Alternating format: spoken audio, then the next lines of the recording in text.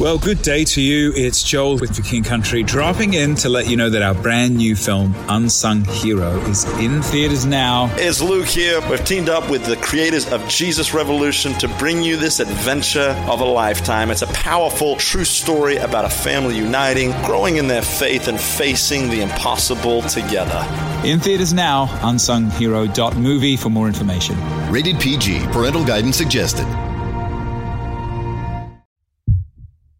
Welcome to the Heart of Dating podcast. Hey, it's Kate. I'm so glad you could join us this week as we try to untangle the ever so ambiguous world of dating as a Christian. Over here on Heart of Dating, we get real as we answer some tough questions and uncover transformative ways to approach Christian dating. Oh, and you better believe we have some laughs along the way, because last time I checked, the struggle is #real. You know what I'm saying? Now, let's get to the heart of the matter. Hey, my friends. Welcome back to this week's Heart of Dating Select episode. Now, you guys, I've been brainstorming the very best ways to serve you in this season, and I realized something. We have incredible content out there that I really think will encourage you, but there are so many of you that are new here and haven't even listened to almost half or more of the content that we have out there. Either you just discovered us, or maybe you joined a few months ago but haven't heard our past episodes. So because of that, I wanted to give you a chance to really get connected and listen to episodes that I think could be really timely for you right here and right now. At the same time, if you are a Heart of Dating OG and you've been here for a while, y'all, this could still be an epic refresher for you with some of our past content. So what I did was I went back through the Heart of Dating archives to bring back some episodes that are really gonna serve you in this season. These episodes were hand-selected by me, which is why we call this series the Heart of Dating Select series. And as I was going through episodes, I kind of saw a fun trend. I noticed that some of our top episodes happened to be about things to do with the intersection of faith and mental health, featuring some of the epic doctors and experts we've had on the show. So, because of that, this specific Heart of Dating Select series will run for the next several weeks, and within these episodes, you're going to hear from doctors and experts as you become equipped to tackle things such as dating anxiety, trauma, attachment style, love languages, soul ties, codependency, love addiction, and so much more. So you guys, do not tune out these next few weeks. This content is super powerful and important, and I have a feeling it's gonna really help you. On that note, you've likely heard me say this before, but now you know that I am really into therapy, and in fact, I think therapy is sexy, okay? I mean, truly, I am less concerned with seeing the man I'm dating's credit score, and I'm more concerned with seeing the receipt from his therapist.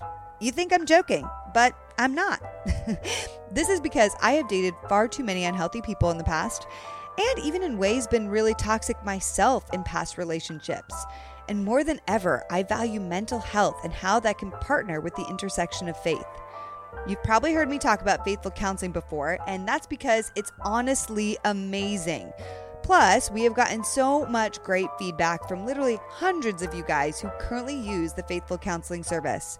It's an affordable option where you can find a virtual Christian therapist. And for Heart of Dating listeners, you get a 10% discount on your first month when you sign up through Heart of Dating by going to getfaithful.com/Heart of Dating. Literally hundreds of people in our community have tried it and loved it, and you should too. On today's Heart of Dating Select episode, we are talking about attachment theory with Dr. Diane Strachowski. Now, I know y'all know about the Enneagram, Myers-Briggs, love languages, and things like that, but there's actually a different tool out there that is based in science that I have to say has become one of the most useful tools for me in my dating life. It's called attachment theory. And honestly, I have been looking to find a psychologist for forever who is passionate about this topic and is kind of an expert in attachment theory. And so at long awaited last, I was so thrilled to discover Dr. Diane. You guys are in for a treat today because understanding attachment theory is literally life-changing. I really believe that if you've never heard about it before, this is going to powerfully change your life and how you show up in dating. Dr. Diane Strachowski has an undergraduate degree in psychology, a master's in counseling, and a doctorate in education. She did her postdoctoral studies at Stanford, where she received advanced training in cognitive behavioral therapy. Dr. Diane has worked on various clinical trials doing research on empirically validated treatments for a variety of health-related issues. In the past 20 years, her practice has evolved from working with patients with mood issues to becoming a relationship expert working with singles and couples. Her goal is to give people the best that psychology has to offer. She knows what works and the difference that a healthy relationship can make in your life. Her life's work is to support men, women, and couples to think about themselves and their relationships differently. Dr. Diane believes that your brain is the epicenter to opening your heart, and that science confirms that if you think positively about love, you can feel and act positively. She is an incredible advocate for attachment theory and has even derived her own test and broken it down into several different types. You can take the quiz yourself by going to secureinlove.com. Y'all, I took this quiz and I'm telling you right now, it is such a good quiz for attachment theory. Today in our conversation, Dr. Diane so amazingly breaks down attachment theory, where it originated and how it applies to us today. She also details out the various different love attachment types and what the needs are for each type. We also talk about the silver lining of attachment theory and how you can actually heal from your attachment type. I learned so much in this conversation with Dr. Diane. And again, if you do not already know about attachment theory, this conversation today is going to blow your mind. So take some notes, get ready, buckle up, let's get into it.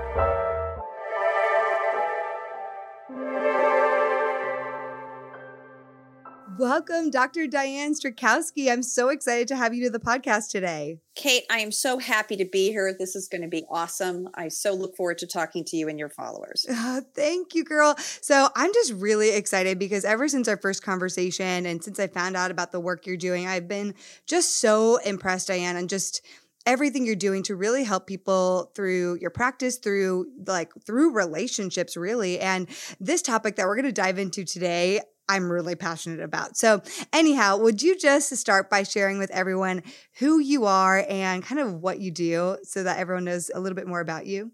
Yes, absolutely. So happy to be here. I am a licensed psychologist. I work in California, and I mainly work with people who are either single, looking for love, or I work with couples who want to deepen their relationship. So I call myself a relationship expert. Yes. What that means is I approach things from a very psychological perspective. And because I'm also a psychologist, I can add in a lot about brain science, about just the science of relationships. And I've been doing this for 20 years.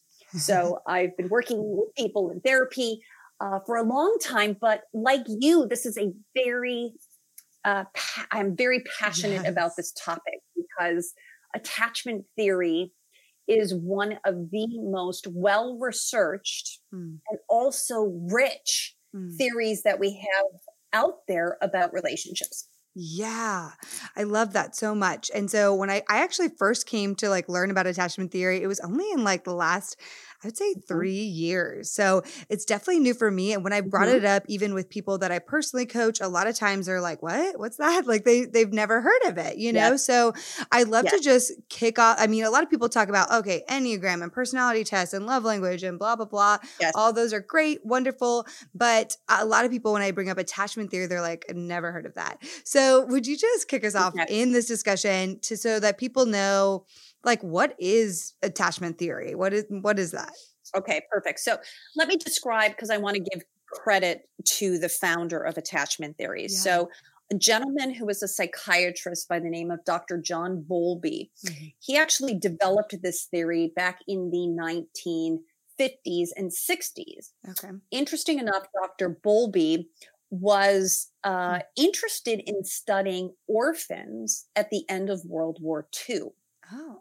So primarily he had this group of orphan boys who obviously didn't have a primary caregiver. So when they talked about caregiver, it was, of course, ideally one's parents or a caregiver, somebody not your parents. But the children that he was studying didn't have any caregivers because they were, again, in this orphanage. And what he did is an observational study to see the impact of that early childhood experience later in these children's lives, to see what the impact was on their romantic relationships. Okay, wow. So what Dr. Bowlby found, unfortunately, as you can imagine, is that the early impact of parenting is profound, particularly on someone's adult relationships. Yeah.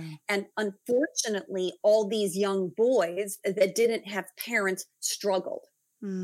So Dr. Bowlby recognized that the first 2 years of life are crucial in terms of forming what he called an attachment with one's parents or caregivers. Yeah. So Dr. Bowlby laid the foundation for this. And the important part about attachment is that we don't observe or see someone's true attachment style unless they are under stress. Oh, okay. Yeah. Part of the theory, and I use this analogy, I say, Kate, we're all tea bags. You don't know who you have until you put them in hot water. Okay? Yeah, that's good.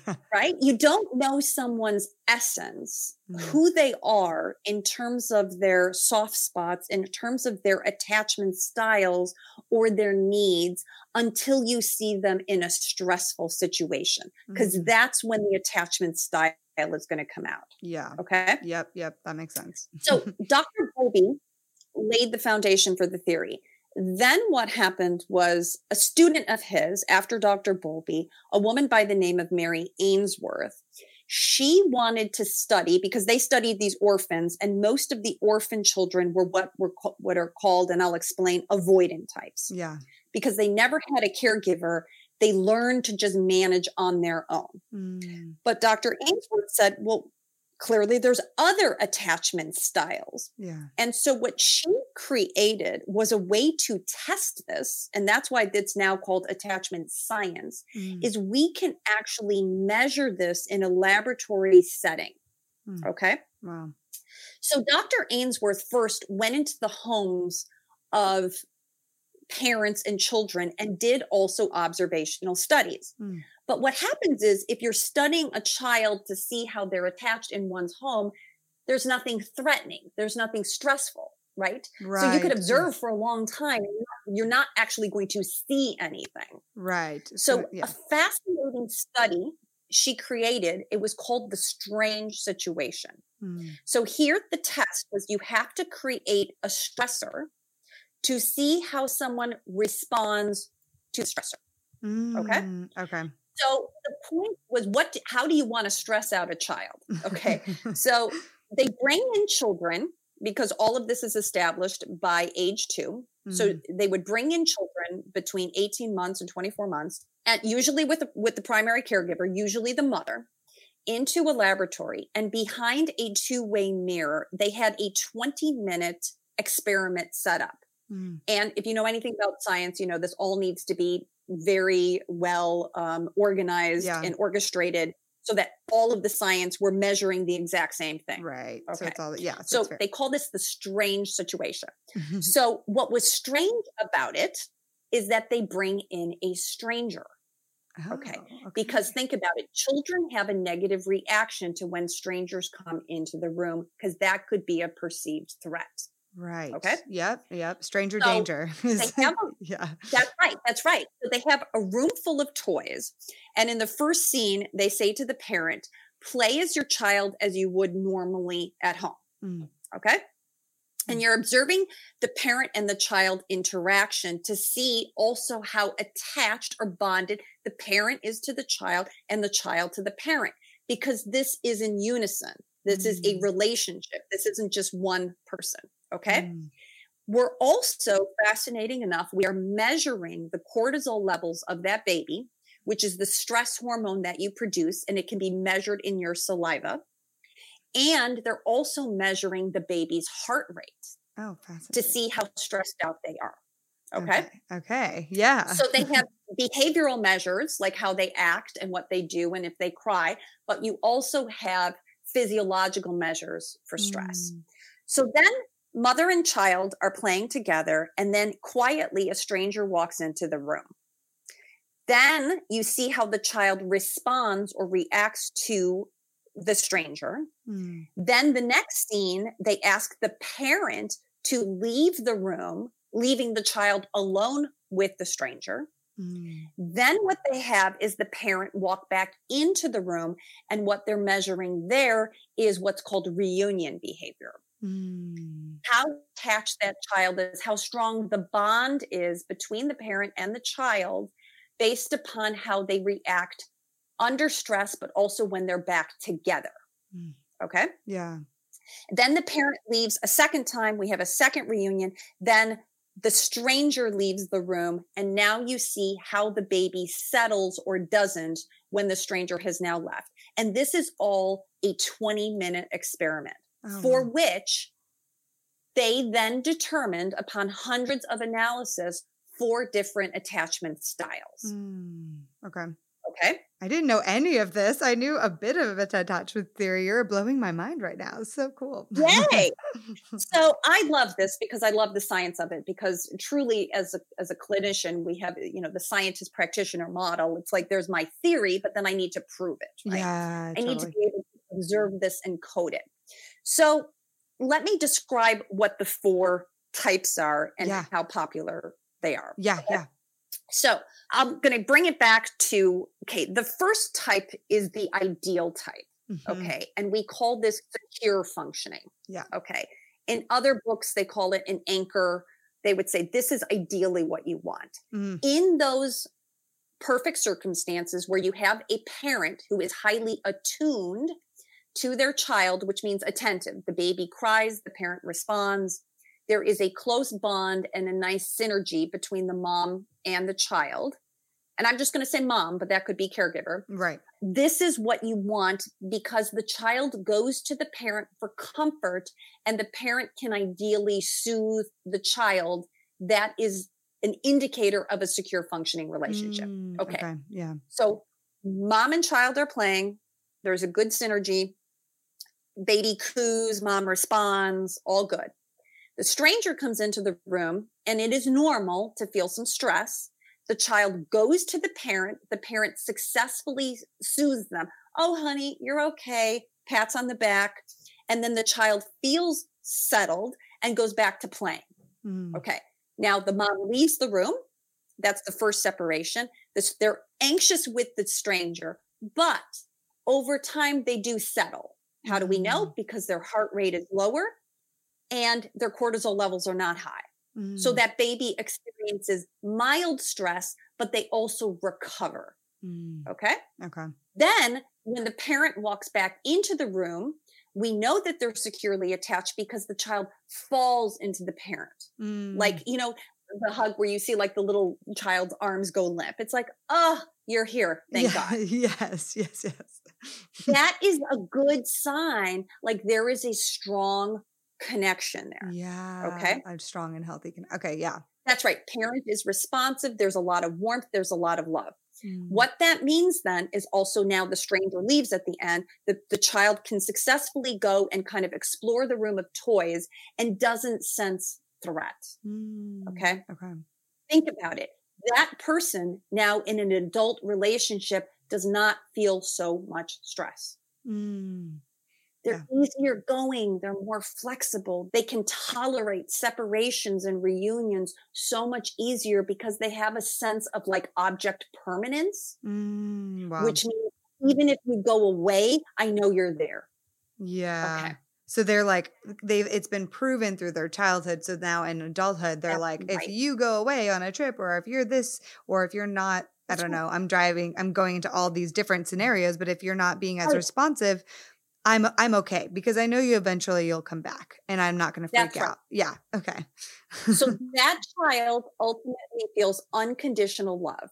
Doesn't mean it's perfect because there's no perfect child-parent relationship, but it means they know, proven over time through hundreds and thousands of examples, that you are going to be there for me. So the number one thing that they have moving forward is trust. They can trust their partner now because they learned that even though there might be conflict in the home, they're going to handle it. Okay. Wow. Okay. So that is ideal. Yeah. Secure. Now let me talk about, so secure functioning. Back in the days when they did these studies, they found out that 50% of children are secure. Oh, okay. Wow. Okay. Only half. Now that doesn't sound great, but the truth is, I'll go into my data later. I have found out that it's even worse than that. Okay. Yeah. Okay. At this point in the study, they have found that 50% of kids were secure, which is good, not great though, right? It would be ideal that we have more people secure. Okay. So what are the next insecure types? Okay. So now there's 3 different insecure types because there are a total of 4. The next type we call anxious. Yeah. And I have my own love styles and I call it nervous. Yeah. But there's similar words to describe what the child feels in reaction to a relationship with the parent that has already been proven to be inconsistent. Okay. Okay. Yeah. So the hallmark signs of an anxious relationship or an anxious attachment is the child who has already learned by 2 years old that you are there for me sometimes, but not all the time. Okay. Yeah. Now this could be because the parent is busy. Yeah. The parent has 4 other children. The parent is a workaholic. The parent is an alcoholic. The parent is anxious themselves and highly preoccupied. But when the child has needs, which is how babies convey their needs, right? They cry, they scream, they're hungry, they have a wet diaper. You come sometimes, but not all the time. So the child has already learned that you're not so successful at calming me down. Okay. Because when a baby has a need, think about it. In that moment, they can't express themselves. That need is crucial. Yeah. Right. It feels like life or death. Like if I have a wet diaper and I'm really uncomfortable and I'm crying for long periods of time and you're not coming, that's stressful. Yeah. It is, right? Nobody would want to be sitting in a wet No, diaper. yeah, totally. And you're like, So- I need you to change it. Help me.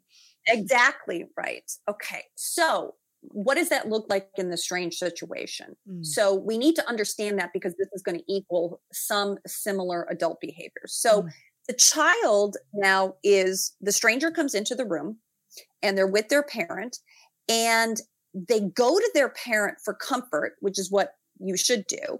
But the parent does not completely successfully calm the child down because they're already a little suspect. I'm not so sure that you're going to be there for me. So this is where we see kids who have like separation anxiety. Yeah.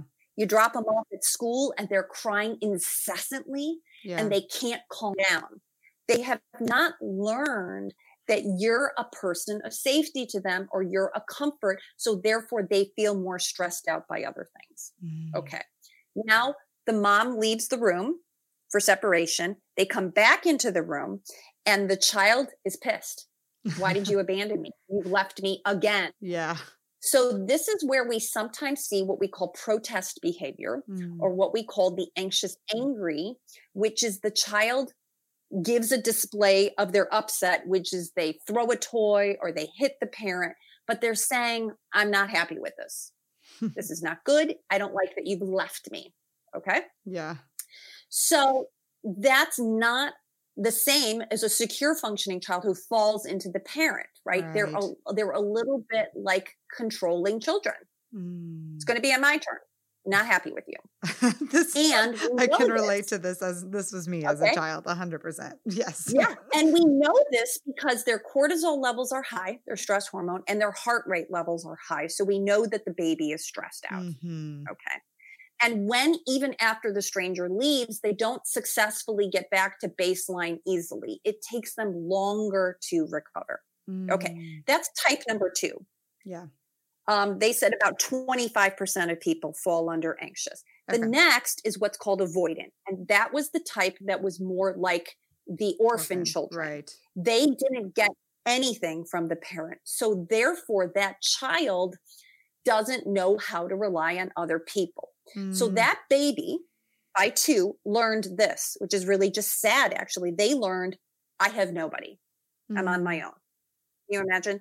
Like, I've been neglected to the point that I don't actually even know that I could get anything from you. Oh, yeah. Okay. It's sad, but what the baby does is they've learned to auto-regulate, which means I'm going to take care of myself and I'm going to like pretend you're not there. And I'm just going to breathe by myself because I'm on my own and I'm just going to take care of myself. So the child in the study, and why it's so important to get the physiological data, we don't see avoidant children crying that much. Oh, that's interesting. It's been ineffective because nobody's come. Not even intermittently. So they quit. They kind of stop emotions, basically. Yeah. That's exactly right. Yeah. But what they're doing, and we know they're stressed out because their cortisol levels are super high because there's a stranger in the room. Yeah. And their heart rates are out off the charts. Okay. So we know that little baby is under duress, but they have no way to express it. And they're not going to get their needs met through their parent. So then upon reunion with the parent, there's not a lot of closeness. They kind of like go limp, or, you know, the mother doesn't even know what to do because they're not like, oh, come here. Right. It's kind of like, oh, okay, well, here's my child. The child sometimes doesn't even act like the mom has come or gone. Interesting. Okay. It feels like a really awkward, uncomfortable scenario. Like, this is my child. That's and exactly it doesn't really, I don't really know if it likes me. Right. It can feel a little Asperger's-ish, right? Like, Asperger's kids just can't really kind of connect. But that is called avoidant. That was another 25%. Now, the last and final type is called disorganized. And this is an extreme situation where the child has been abused. Yeah. And so in these circumstances, we see the child completely disorganized. I call it confused, where you see like the child doesn't know like who's the threat, the parent or the stranger. And they might throw themselves on the ground. They might have a temper tantrum, or they might just, we call it fight, flight, or freeze.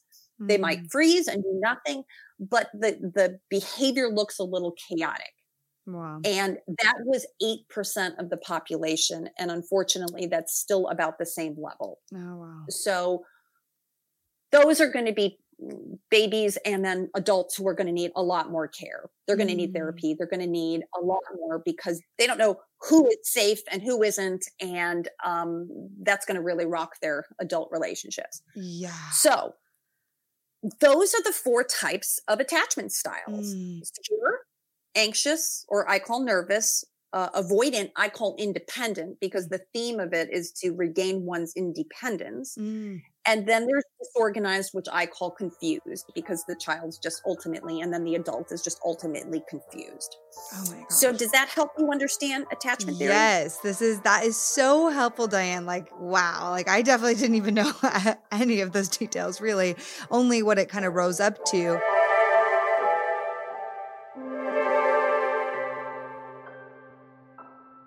All right, you guys, I have to be honest about something. One of the most dreaded things I've had to face as a single woman is my finances. Prior to starting the Heart of Dating, I actually used to work in fashion and lived in New York City, of all places. Now, I'd be lying if I didn't admit that I racked up a lot of debt during those years of being a fashion mogul.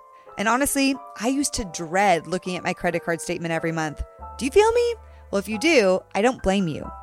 Interest rates make it hard to pay off your debt. And I know that with COVID, it's added to that for so many people as well. But here's the deal. One of the most attractive things we can do in our singleness is work on getting our finances in order. Am I right? Or am I right? You guys, financial wisdom is really attractive. It just is. And I want to help you with that today by introducing you to Upstart. Upstart can lift the dreaded weight of debt off your shoulders so that you can finally feel the relief of being free of credit card debt. Upstart is the fast and easy way to pay off all your debt with a personal loan all online. Whether you're paying credit cards, consolidating high interest debt, or funding personal expenses, Over 500,000 people have used Upstart to get a simple, fixed monthly payment. Unlike other lenders, Upstart looks at more than just your credit score, like your income and your employment history. This means they can offer smarter rates with trusted partners. With a 5-minute online rate check, you can see your rate up front for loans between $1,000 to $50,000. You can receive funds as fast as 1 business day after accepting your loan. So listen, my friends, I want to help you take some of the pressure off in your singleness. This is the time to start getting your finances in order right now without stressing over it to the nth degree. You can find out how Upstart can lower your monthly payments today when you go to upstart.com/heartofdating. That's upstart.com/heartofdating. It's really important, you guys, that you don't forget to use our URL to let them know that we sent you. Loan amounts will be determined based on your credit, income, and certain other information provided in your loan application. You can go to upstart.com/heartofdating today.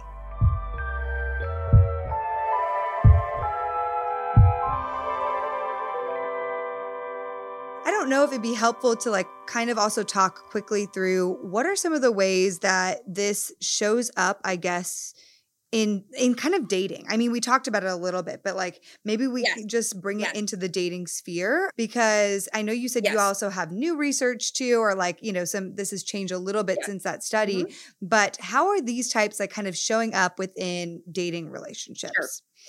Okay. So think about it. What is dating? Dating is a stressor. Yeah. Dating is a threat. 100%. So when I say that, dating is a little strange, that's what I mean. Because think about the strange situation. It's like that's the kind of stranger what danger. Yeah. Right? So that's my funny analogy. But what's going to happen is now as an adult, based upon my attachment style, I'm going to have certain needs. Yeah. Okay. Yeah. And everyone's going to need something different based upon what they learned to either get their needs met or not as a child. So if I'm an anxious dater, okay, then what am I going to need from a partner? What am I going to need from my date? I'm going to need to be seen, to be heard, to feel validated. And what do I need? Consistency. Yeah. Because I have learned in these other relationships that I can't trust somebody who's inconsistent. Right. So I'm going to need you to show me that you're consistent. So what's going to be the threat or the stressor? When I go out on a great date with you and then I don't hear back from you. Yep. Right? Yep. 100%. Bam, there's the trigger. Now you're in hot water. You're like a tea bag. And your real colors are coming out because you could have had a great time on the date because there's lots of stimulation and you're talking and you're having a great time.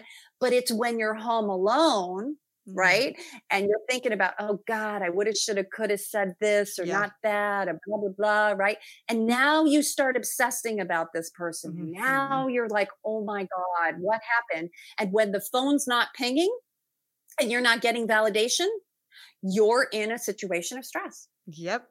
You start sweating and you start talking about it with every person you know, and you go through all the details, and it's terrible. That's right. Because you have a hard time relaxing or calming down because your parent never successfully helped you figure out how to relax. And that actually keeps you wanting. It keeps you in a position where you keep seeking validation from other people, whether it be your friends or the person that you're dating, because it feels like you need somebody else to help you calm down. Yeah.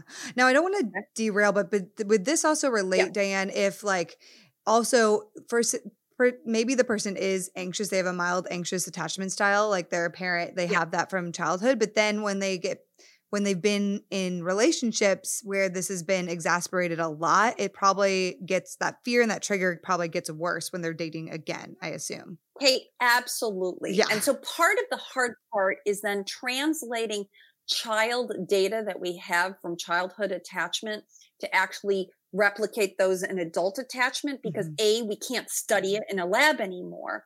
But now what happens when you have successive relationships that all don't work, you get more anxious. Right. Okay.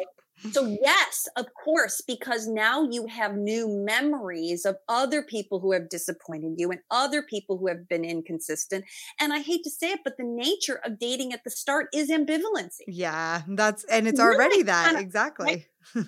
That's right. So you're kind of like throwing yourself into a pot of hot water. And my job is to help people figure out how to swim. Yeah. And how to survive this, because if you're getting so easily triggered, you're going to need some tools and you're going to need some tips to help you better manage your anxiety. Yeah. Because you have to actually have a name for it and know, oh, I'm anxious.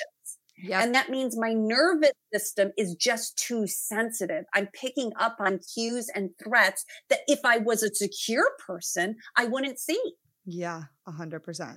So a secure person can be in the dating world and love it and enjoy it and have fun and go, I don't know, I don't get it. What's the big deal? Why are you so nervous? I'm having a good time. And you're the anxious person thinking, are you kidding me? I'd rather have a root canal. You're like, wait, but you didn't respond in 3 hours and that made me anxious. And they're like, but I was busy and I responded to you when I could. That's right. That's right. So it's all how we think about it and how we feel and what we're looking at based upon who we are, because all of this stuff is set early. It's set unconsciously.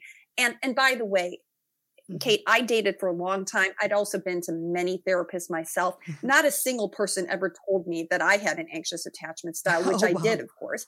And I had to figure it out myself and in my own study.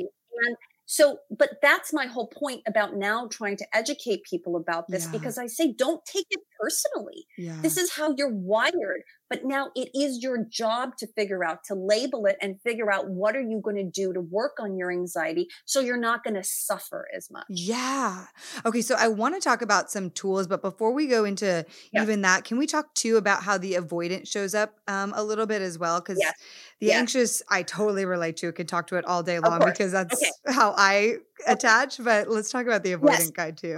Okay. So then the anxious person needs closeness, connection, validation, all of that. They need to feel close. The avoidant person, what do they need? Well, they need space. They need peace.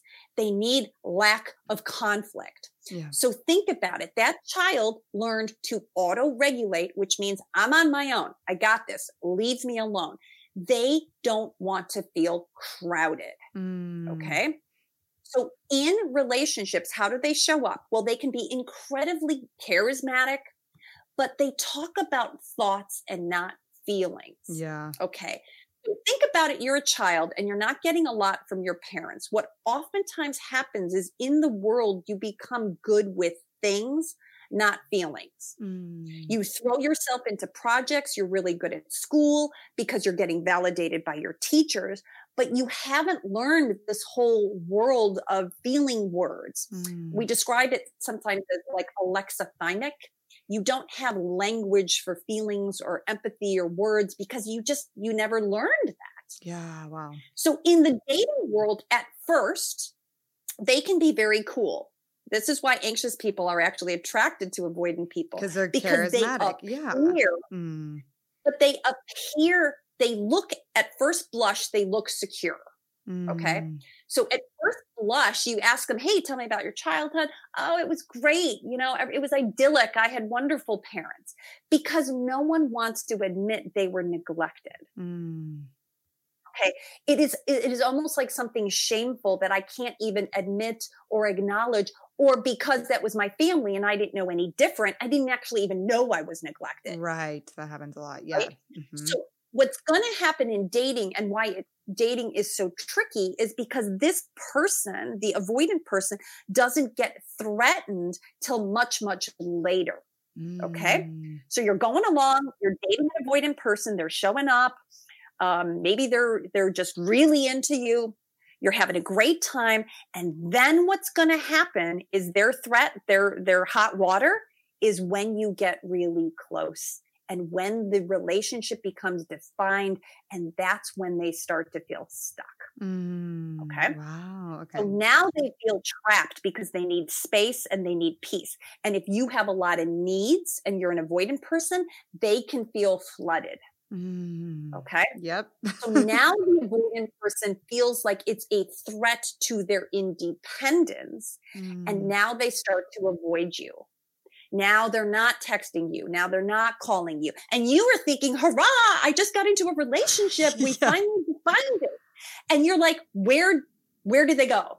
You're like, this was not what I signed up for. Now I'm like, wait, I feel abandoned, or, like those things are coming up again. That's right. So the avoidant person, but they're just doing them. They don't mean to be like rejecting you or abandoning you. They just need to auto-regulate and get some time to themselves, because how they cope with stress is to take time alone. Yeah. Okay. And the problem here, though, Kate, is when we start to think that they're being malicious. Okay. Yeah. Right. So you can imagine the anxious person is with an avoidant person who they finally define their relationship, and now the avoidant person backs off because they start freaking out. Okay. The anxious person is like, oh my God, I can't believe you're doing this. It's cruel. How dare you do this? And the avoidant person is like, just give me a little bit of space. But my work then, if I'm working with this as a couple, is then to help the avoidant person talk to the anxious person to let them know not to take it personally. Yeah, that's good. Because that's what the anxious person is doing, is they're taking that as a sign of rejection, when really it's them just trying to breathe. They're just trying to get air. Yeah. So we have to just know who we're partnered with and figure it out and get out of our heads about overthinking this stuff. Yeah. And I think I mentioned it even when we were talking before this, Diane, but it's not impossible for that attachment style type, those two, avoidant and anxious, to be together. It just requires more awareness, right? And more kind of like a lot of communication, I feel like you just said. Absolutely. And so that's the problem, though. What happens is people start reading books, and and I talked, one of the very popular books on this is called Attached, which I highly recommend. It does give you a primer for attachment theories, but part of it can become very negative languaging about the avoidant person. Oh, I'm just going to avoid them altogether. I'm not going to date anybody like that.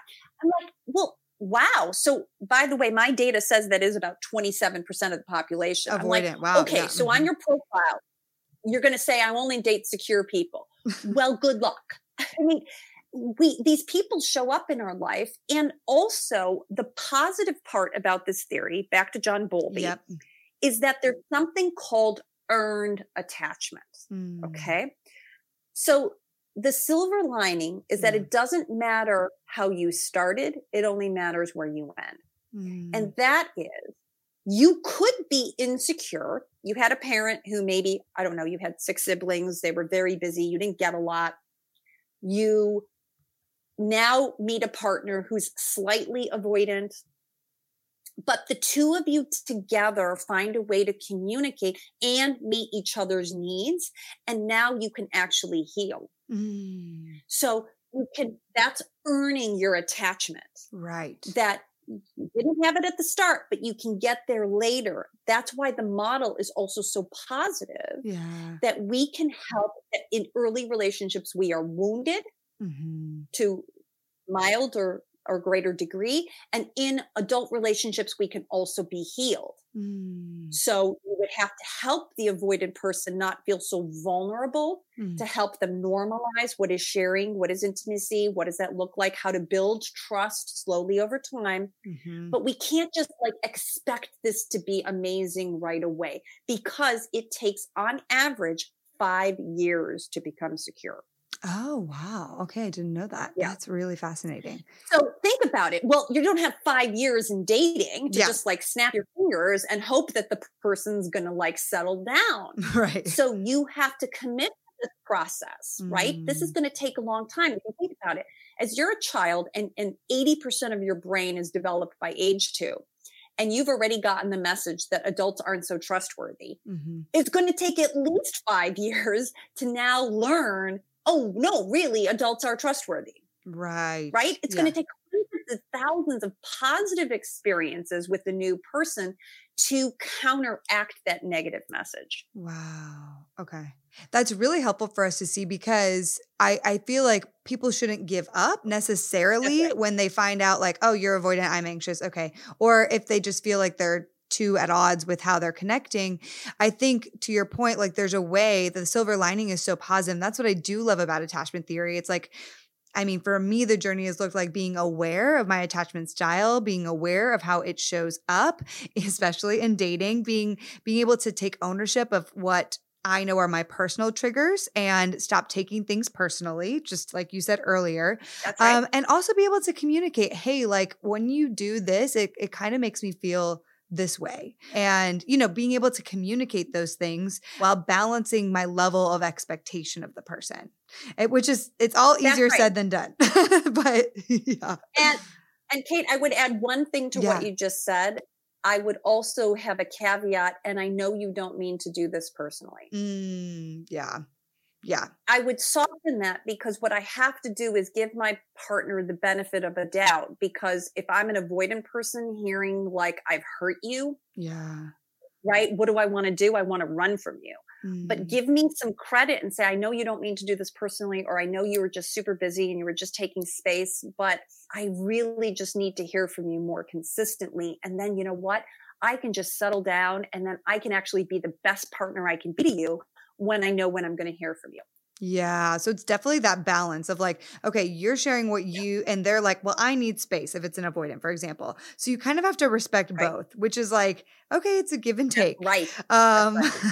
And really helpful. So I guess what are some of the things that I mean, we're kind of talking about them now. What are more things that you would suggest for the types to kind of move towards healing, even in their singleness, even in today? Because I think a lot of this too can start happening by being aware right now in our single years. Yeah. And I have to tell you again, my heart is in this because I too was a very anxious person in dating, and I get it. And I would say like, you know, I just don't know how much longer I could do this. It's hard. It's taxing. You have to really kind of like gear yourself up to go to war, so to speak. Right. Mm-hmm.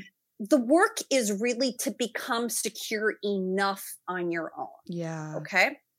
And a lot of people now say that, you know, I want to heal my heart before I throw myself back into relationships, but you can't be passive about that either. So I tell people the way that our brain is developed and our nervous system is developed is from what we call the bottom up. If you think about it, like your brain, the bottom brain stem is our emotions are developed first. Think about it. Children are very emotional, right? They're very reactive. They're just kind of like nerve endings. And then what we develop, so we sort of develop our body first, then we develop our soul. Our soul is again more the attachment or the relationship or the connection. And then we develop our mind last. So it's not really mind, body, soul. It's body, soul, mind. Okay. Yeah. So I say, think about that in a 3-step healing process. First, you want to heal your body. Okay. Yeah.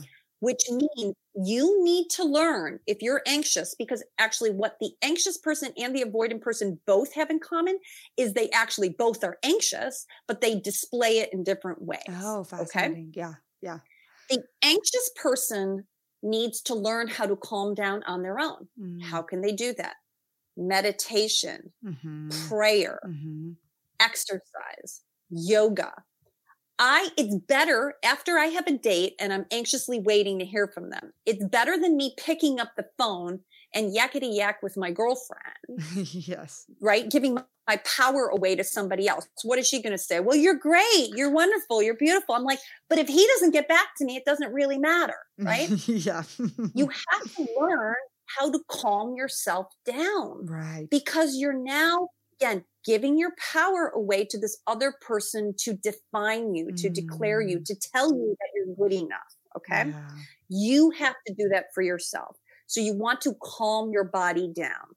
Likewise, the avoidant person needs to actually calm down with a person because they're establishing a pattern, auto-regulating, always doing it by themselves. Right. And when you are ultimately in a relationship and you have children, you can't take all the time you need to go calm down. Yeah. You got to be able to do it a little faster. Yeah. So you want to move towards being more secure, which is the secure person can calm down alone or with other people. And ultimately the secure person is just more flexible. Okay. Mm-hmm. So that's how to heal your body. Let's go to how do you heal your soul? Yeah. Well, if you are religious, that may be through God, that may be through prayer or song. Yeah. If you're not religious, you can heal your soul in many ways by connecting to what we call your inner child. Okay. Mm-hmm. Your inner child, you think about it, there was a little you, a mini me at 2 years old who wasn't getting my needs met. Mm-hmm. And the problem is because children's brains are not completely developed, they don't know rational thought. So imagine I have a parent who's not there or inconsistently there. Yeah. I don't say to myself, my parent is really busy saving the world. My parent has competing needs. I say to myself, I'm not good enough. Right. And that little child felt not good enough. That's why you personalize. That's why you feel crowded. Instead, you have to connect with the inner child, your soul, and say, you know what, honey, your parent was busy, but it didn't mean that you weren't good enough because I'm here for you now and you are good enough and you do deserve love. And this is more the compassionate talk that you want to have to yourself to actually heal that little child to be the more idyllic, secure functioning parent to your little child. Right. Does that make sense? Yeah. So you're like parenting yourself, like kind of like in parent. Yes. That's right. You're reparenting yourself. So okay. So we got body, that's soul. Now the mind. The mind is cognitive therapy. And as a cognitive behavioral therapist, this was my training. And what we do is we think irrational thoughts back to the thought, I'm not good enough. I would say, okay, wait a minute. Rationally now, what is the evidence that that thought is true? Okay. In lots of other areas of your life, you're good enough. If you say, I'm unlovable, you have lots of friends that love you, lots of people that love you. What is the actual evidence? Because you're thinking in emotional ways. Yeah. But the evidence or the facts don't lie. Yeah. Okay. This is my cognitive behavioral therapy at this point. Right. Once I've healed the body and now the soul, using rational thought. Okay. So when you're waiting for the guy who hasn't texted you back, say exactly that. There's no evidence that he didn't like me. He smiled on the date. He said he was going to call. He seemed very pleasant. We had a good connection. What's changed? Nothing. There's no evidence. Nothing has been different. Yeah. It's all within our own heads. Yeah. That's right. So you are creating this script in your head and now you look for evidence to confirm the worst. So you're like, oh yeah, well, he didn't laugh at that joke and then he didn't do this. And then all of a sudden the phone rings and he pings and you're like, oh, now I can breathe. It's all okay. And I'm like, well, why'd you just put yourself through that? It's like self-torture. Yeah. Right. So we have to then start thinking more rationally.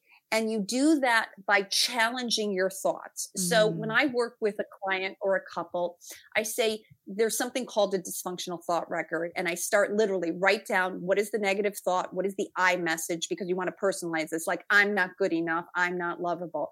And then we want to take the negative thought out and replace it with a thought that you believe to the same extent. Yeah. So what if you started saying something like, if I date enough people, I will eventually find love. Okay. You have to think positive. Yeah. Hopeful. You have to realize that this is just one slice of time. This is not what the end is going to be. Right. Yeah. And if you're a person of faith, right, you have to have faith that it's all going to be okay.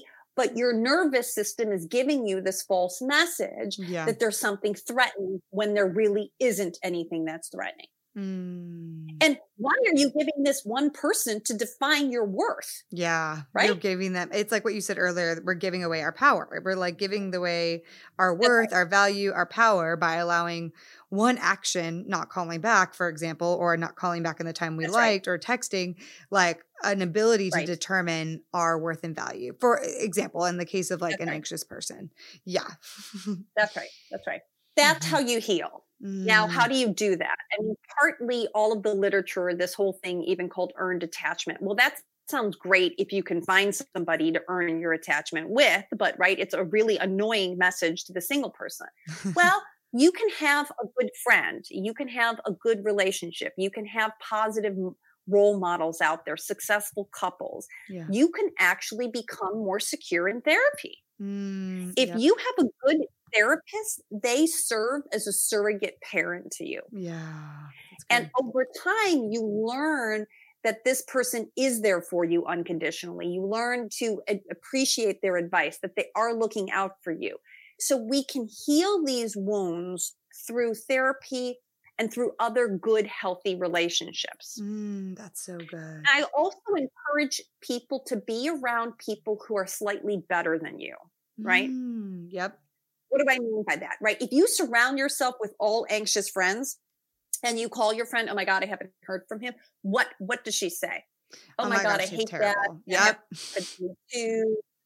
You know, and it makes you more anxious now, right? Yeah. You feel justified in the moment, but it doesn't heal the actual problem, which is there's still anxiety there. It actually just increases your resentment and anger for that person. That's right. So what if you had like a really happy couple and then you go over and they say, oh God, that same thing happened to me too. And, I had something come up at work and we didn't talk for a week and it all was fine. And then you go, oh, okay, see, this is normal. You don't then feel so worrisome about it. Right. Because these other people aren't in that state. So it's like anything. If you want to get better at tennis, you play with people who are better than you, not worse than you. Your game's not going to get any better until you're stretching yourself.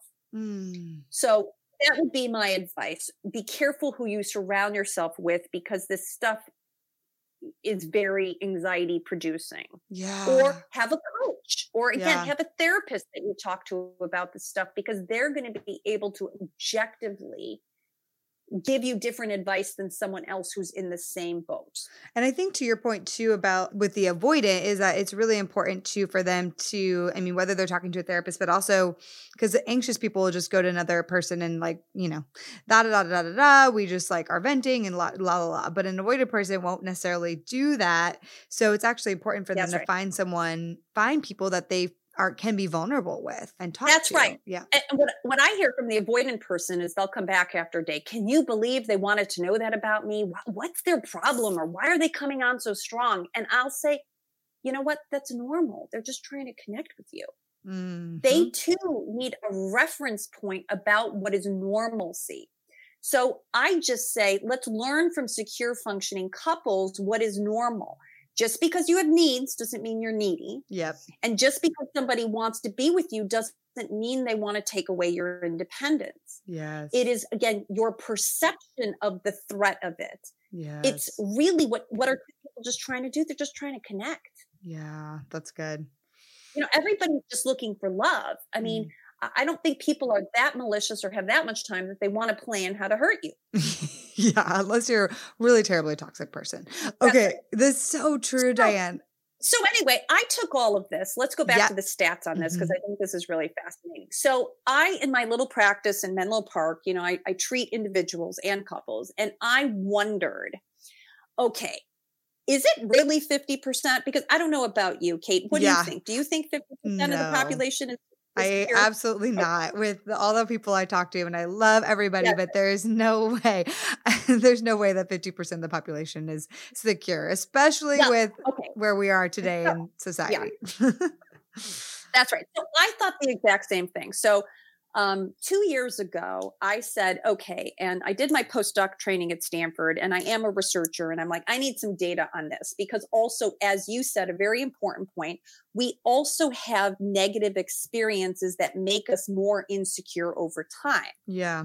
Because you could start out in a secure functioning family, and then you've had so many bad dating experiences or yourself have dated so many insecure people that you're now worse off than better. Right. Exactly. Yep. So I created my own quiz and I called it a love style quiz. And I got to tell you, I put a lot of work into this. Yes. So I looked at all the quizzes out there, and the problem with all the quizzes out there are some of them are as many as like 100 questions. Yeah. And I'm sorry, but with our attention span, no one wants 100. No, I would be like, sorry, I'm not going to do that. No. That's right. And part of the problem that I actually don't like about attachment theory is the names themselves are very negative. no one wants to be called anxious ambivalent, anxious avoidant. Those don't sound like catchy terms. Right. So the label felt very pathological and not very descriptive. So I set out to develop my own quiz. So I actually started with like 50 questions, and I had a pool of people that I did my beta testing on. And then I actually, along with my other colleagues who also study attachment theory, we narrowed it down to the top 10 questions that are going to force you into one of 4 categories for each of these. And so how you answer 10 questions determines what I call your love style. Okay. So good. So I took the 4 top attachment styles that I mentioned: secure, anxious, avoidant, and disorganized. And then what I also did is I have one question for whether somebody is what I call a high expressive or a low expressive. Okay. So think about it. Some people are more likely to talk about their issues and some people are not.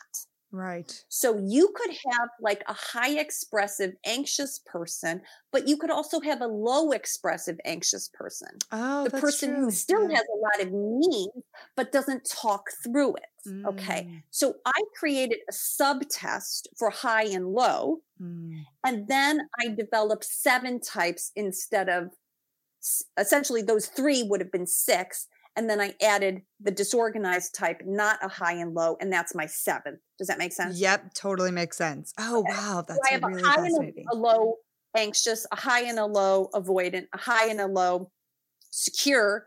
And then I have what I call the wounded warrior, who is the confused person. So let me go over my data, because this is what's fascinating. So I had no idea what I was going to get. And I have 30,000 people who have taken my quiz. Wow. It's amazing. And everybody who takes my quiz, I welcome them, because I think of this as research, and this is important research because I want to know what's happening in the population at large, not just in my little office. Yeah. So at this point, my data says that 42% of people are anxious. Wow. Yep. That seems about right. Okay. That's way more. I think it does, right? Yeah. These are the people showing up in my office, mostly the anxious people. 27% are avoidant, which also makes sense. And 23% are secure, which leaves 8% of people to be disorganized. Wow. So think about it. That's sad, right? We're going in the wrong direction. I mean, ideally, we'd have more secure people. Yeah. But part of it is also society has made, now with dating apps and now with even Social more media. ambiguity. Yep. I'm seeing more and more people getting anxious because we have this idea that there's the bigger, better deal out there, that with one swipe away, you're going to find the unicorn, and that we're not spending enough time really connecting with people. And everyone, especially the women I know, are feeling really not special. Yeah. They're feeling dissatisfied in their matches. They're feeling like nobody really gives them a chance. And so it's just unfortunate that a lot of people are just missing each other. They're like, I say it's sort of like men and women in heterosexual relationships. They're kind of playing chicken. Yeah. I'll wait when you wait. And so if you come forward, then I'll say something. But if you don't, I won't. Then I'm out. And it's this quick kind of decision making, because also people have this idea that it's going to be this romance like The Notebook. Right. And you're going to come, you're going to build me a house, and you're going to write me letters every day, and I'm going to know instantaneously that you're right for me. And we have such high expectations of what should look like, but we don't realize that what if you're a little anxious and they're a little avoidant, and your love story is just not going to look like that. Yeah. I love all of this, Diane. It's so helpful. It's so impactful. And so if people who are listening want to take the quiz, the Love Style quiz, where do they go to do that? Oh, absolutely. So my website is called Secure in Love, which is what I want to help people do, is become more secure in their loving relationships. So there's just a little disclaimer about my quiz, and then you take it. It'll ask for your email address, and then you will get a hard copy in your email, so you can print it out, of your type. and I give you your needs and your wants and a description. And I say, you know, these might be your blind spots, and this might need what you need to focus on in dating. And this is what you might need to focus on in your relationship. So it's for anyone. You could be in a relationship or dating. And that's my first quiz. Actually, Kate, my second quiz is for your partner.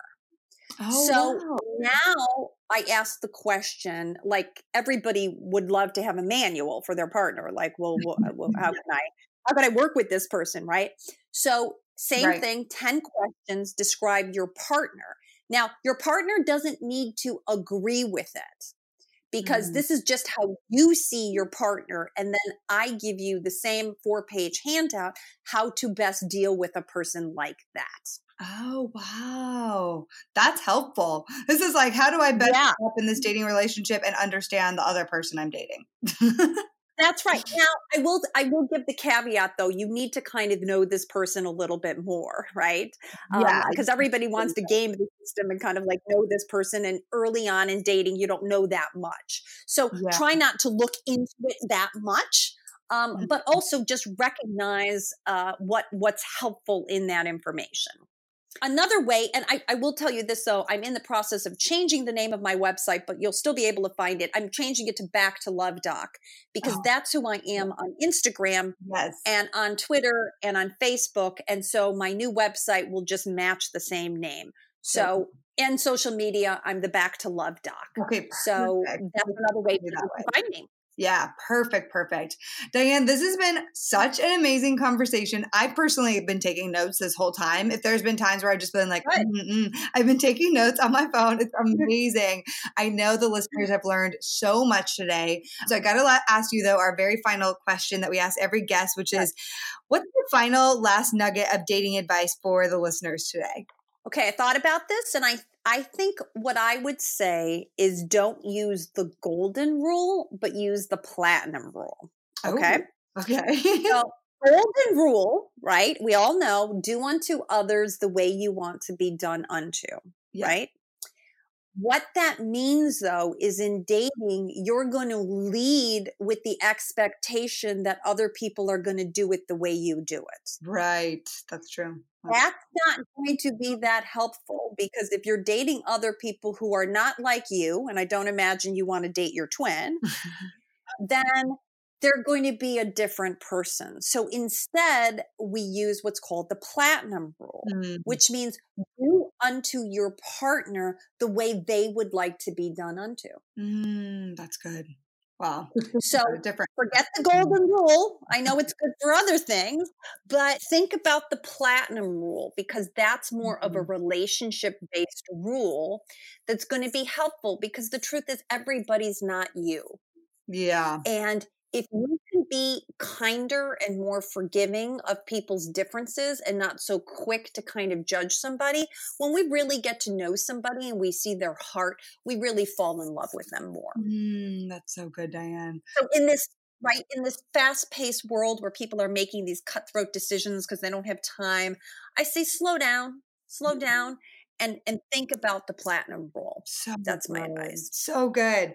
Diane, I love that. I love the platinum rule. I love everything you shared about attachment style. This has just blown my mind. I am so excited for people to hear this episode. And I'm just so grateful for you and the work you're doing. I hope everyone goes and takes your quiz. We're going to put it in all the show notes and make sure people know exactly where to go. But I just want to say thank you so much for just your expertise, for sharing all of that with us today, and for helping us to better understand ourselves and better also love other people. That's right, because that's all it's about, love at the end of the day. All right, my friends, I hope you enjoyed hearing from today's incredible expert.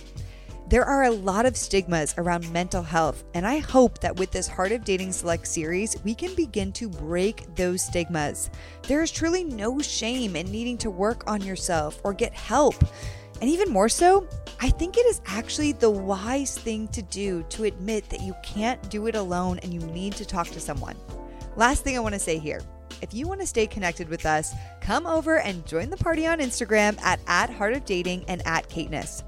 We have tons of new, helpful, and fun content up there each and every week just for you. And then lastly, if you want to get more connected with others in this Heart of Dating community, make sure to check out our private Facebook community at facebook.com/Heart of Dating. In this community, we have upwards of 6,000 singles doing life together each and every week, so make sure to check it out there. All right, y'all, that's it for today's Heart of Dating Select episode. I will see you next week.